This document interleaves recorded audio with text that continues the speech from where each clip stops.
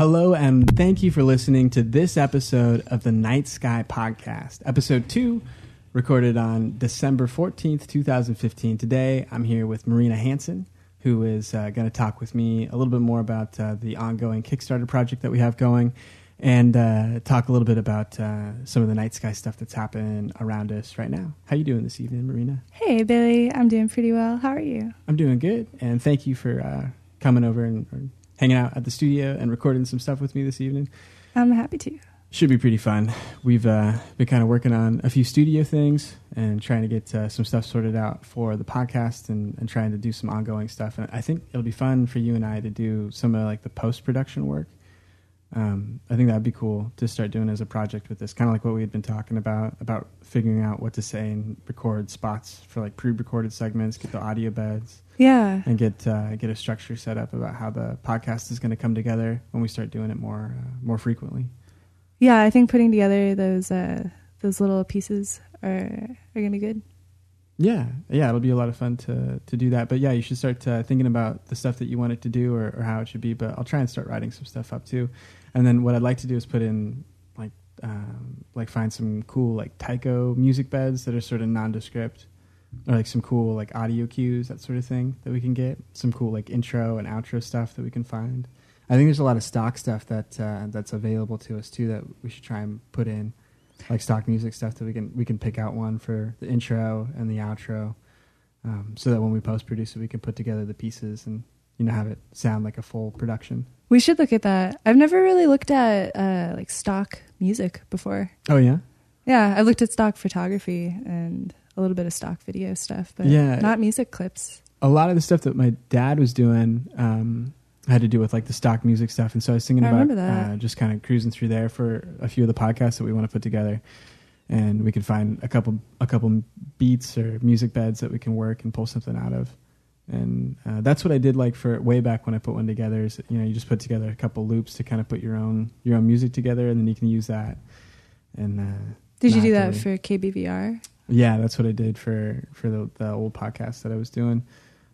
So this one for Night Sky stuff, it'll be a lot of fun. Guys, I want to try and like do this one as a more tightly produced podcast over time, or like something where there's like a couple specific beats to hit, which would be a lot of fun to do. It'll be cool to try and see this thing grow over time. But this project, I think specifically the nightsky.io website and the calendar and the podcast is all going to take a lot of nurturing this year. Mm-hmm. Like a lot of energy and a lot of like feeding it to try and get it to be up and running and to be working. And it should be good. This is a cool project. I like the night sky stuff that we're going to get to do. And it's a good excuse to kind of write off all of the like photographic equipment that we want to do for night sky photography and all of the trips and travel stuff that we'd want to do, or telescopes. All that stuff is now included in what we can kind of umbrella as all the stuff that we're trying to do for night sky, which will be pretty fun. I'm looking forward to getting that telescope or a telescope. I'm looking forward to getting a telescope too. In fact, that's one of the things that I'd like to do most is get whatever it is that's the DSLR hookup kit for a telescope. Yes. And that's why I want to try and start doing some more like deep sky astrophotography. In fact, the project that I'm looking at the most is like photographing Jupiter day over day over day, and then you can see the changes in the placement or the orbit of the 4 moons that we can see around it with just a regular telescope. That'll be really interesting to get some photos of. Yeah, it'd be really cool. I'd like to photograph the planets as they go by. Like this summer, I want to be ready to do some of that stuff, I guess, to kind of show as like content on Night Sky that we're making right now, and then to just have like cool pictures of Jupiter, and then I want to kind of track the orbits of, it's like the 4 moons that we can see.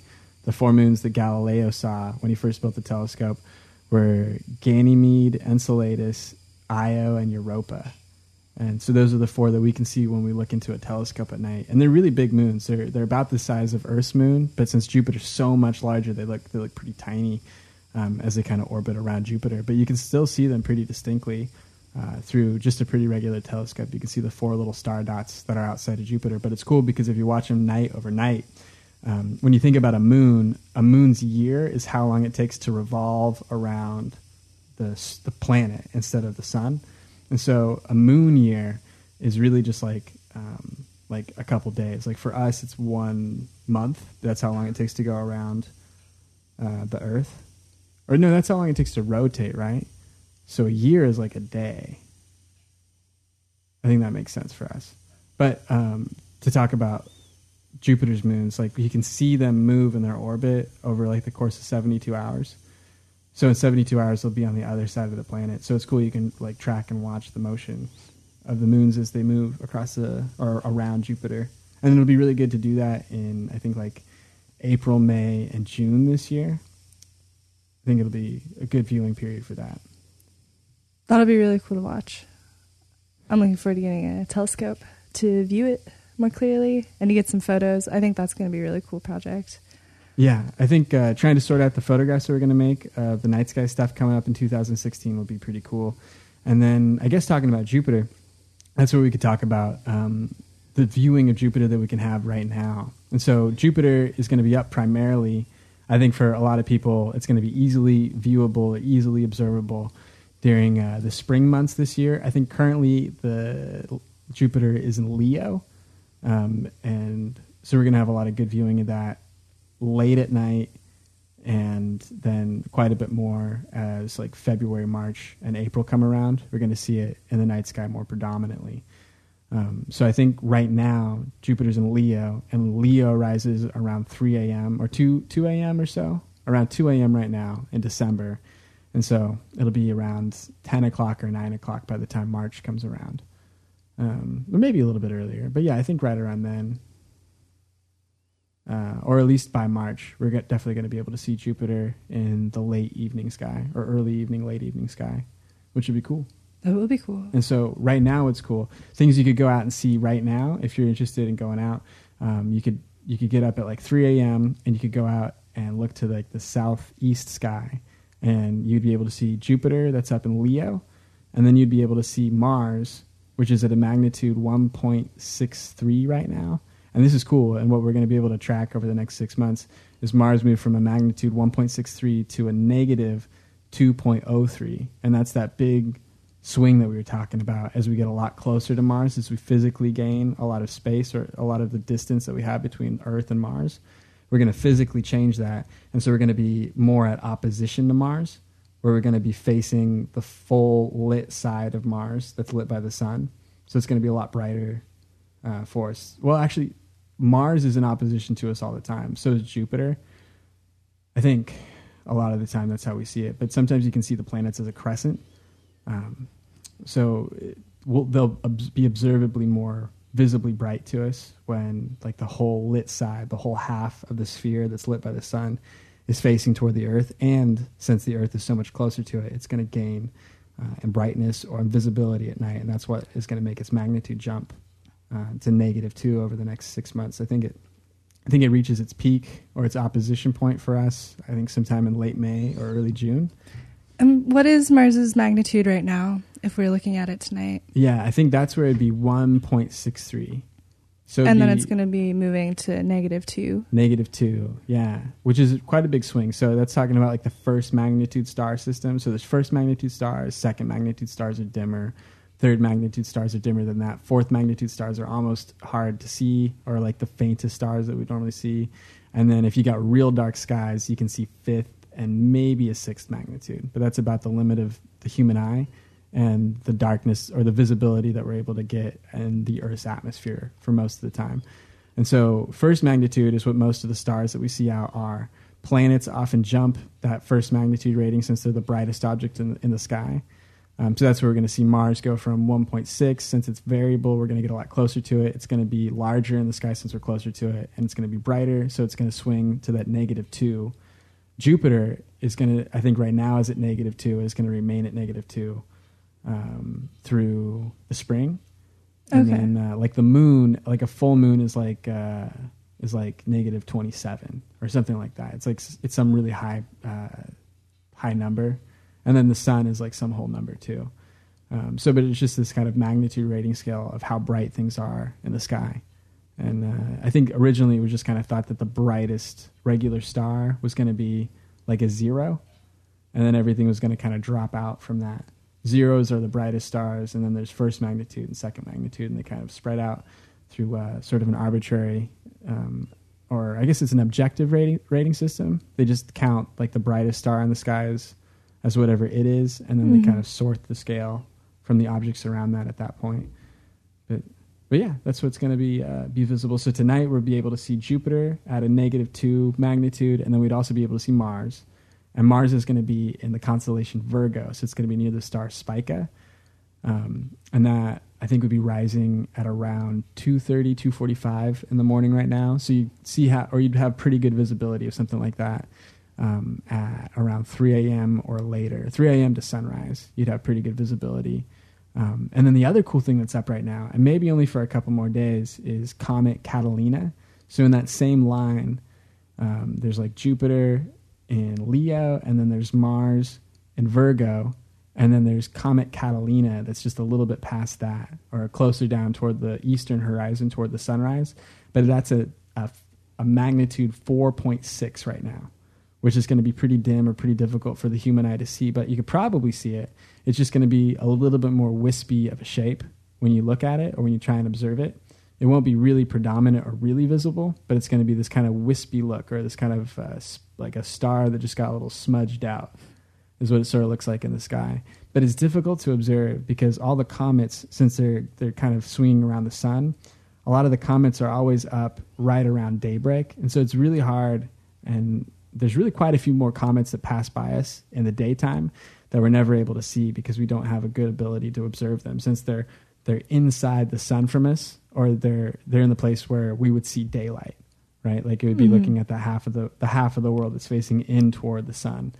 And that's what the physical location of the comet. So we're just never able to identify, or we're never able to observe like the comets that are there. I think until very recently, until like some of the new, more modern technology, where we've been able to identify asteroids or comets that were inside the sun. But the cool thing is that like right at the morning or right at sunset is when you're able to observe a lot of these comets before they set like below the horizon. So for Comet Catalina, I think you only have maybe an hour or so after Catalina has risen before the sun rises. And so that's where you're starting to deal with a lot of twilight, or a lot of light in that section of the sky. And that's what makes it really difficult to view f4.6 magnitude comets, because even in a dark sky, like we were talking about a second ago, even in a really dark sky, if you live in a city or if there's light pollution, that 4.6 is going to be pretty difficult to see, even on a dark night. But then if you account for the sunrise happening and so much light being kind of proliferated into the eastern sky as the sun starts to come up, seeing a 4.6 magnitude object in the sky is going to be really difficult. But a lot of folks have done it. You can look at starandtelescope.com, and there's been a lot of like amateur astronomy photographs of Comet Catalina, and I think a few photographs from a few years past when it must have passed by. But there's a lot of information about like a 2012 pass of Comet Catalina, and it looks like it has kind of a green color to it, which I think is copper. Nah, it's probably wrong. I heard that that's what it used to be. If it was ionizing the gas, you would see green gas. And if it was like oxygen, you would see red gas or blue gas. I kind of forget now. I think red gas is hydrogen and blue gas ionized is oxygen.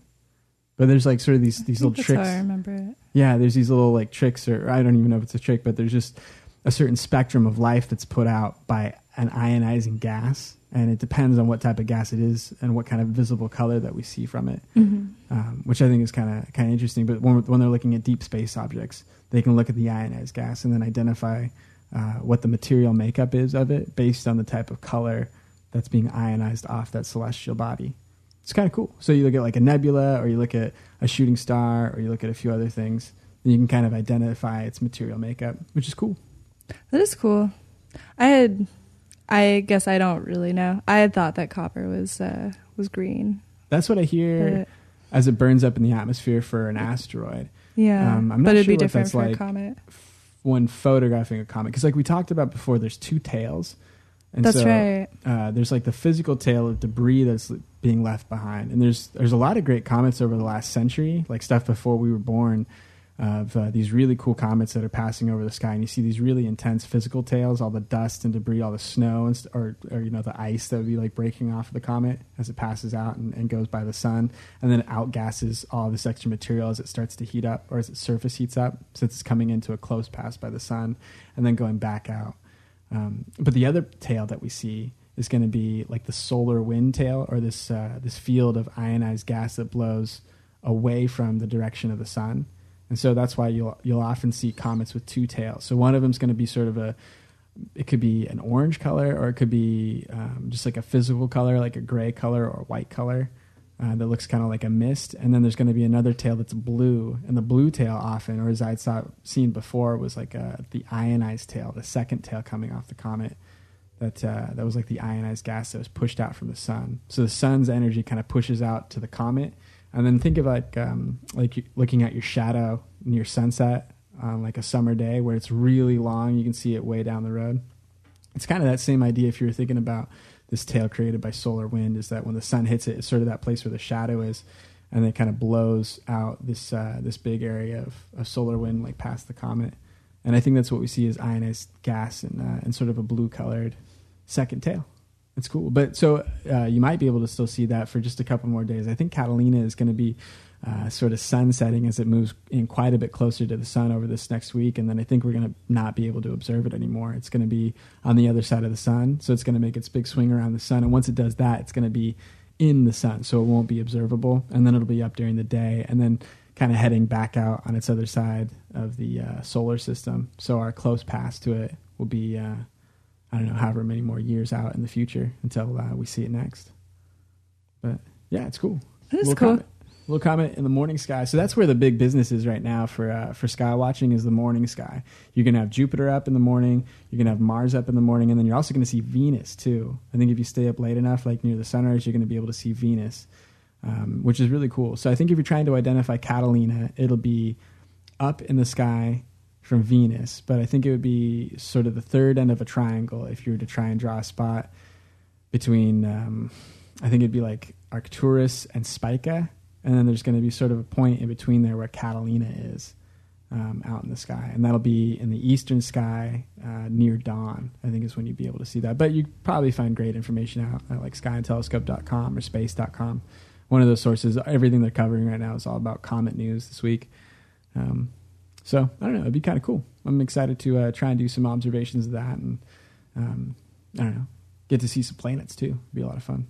Yeah, we need to find some clear skies. We need to find some clear skies. And speaking of clear skies we're trying to find and trying to build for ourselves, we're working on a Kickstarter campaign right now. You can go to nightsky.io to get a link over to our Kickstarter project. We've got this nightsky.io calendar, the Night Sky calendar for 2016.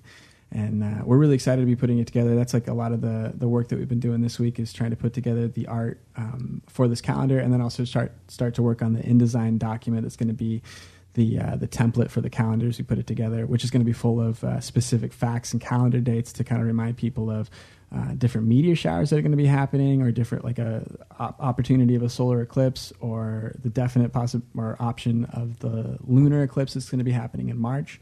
We're going to be tracking a lot of the dates that are the planets moving in and out of constellations or being specifically visible at night. And I think that's going to be really cool. I'm excited to kind of draw on all the specific, interesting little details that we see in the night sky. But it's a 12 by 12 inch printed and illustrated calendar of the night sky. So it's demonstrating like kind of the specific things that we're going to see, the constellations that are going to be up for that time or that time of year and for that month. So in June of 2016, there's going to be Saturn and Mars, both in Scorpio, and Mars is going to stop its retrograde movement across the southern sky, and then it's going to start moving toward the western toward the western horizon again.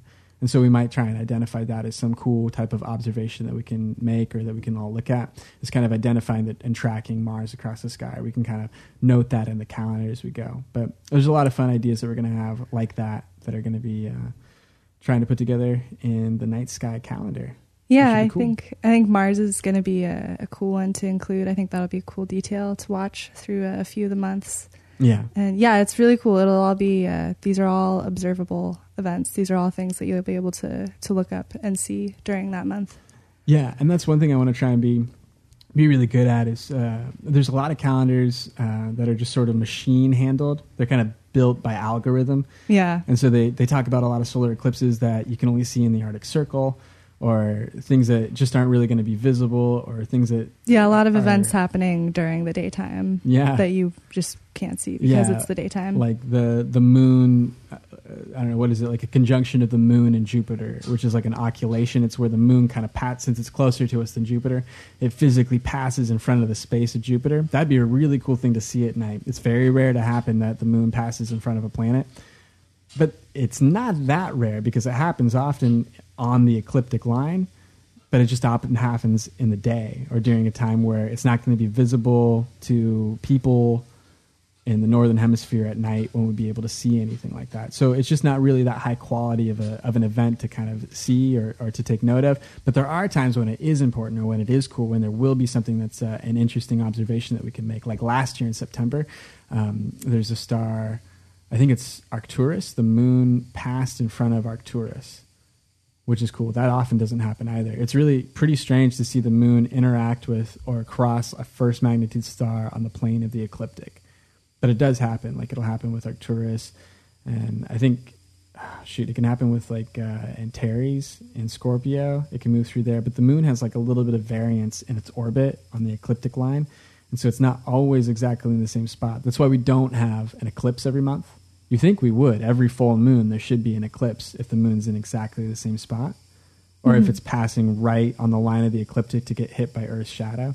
But it doesn't do that. It seems to have, I think it's a 6-degree variance, or it's a 6, it's still an elliptical orbit on the moon.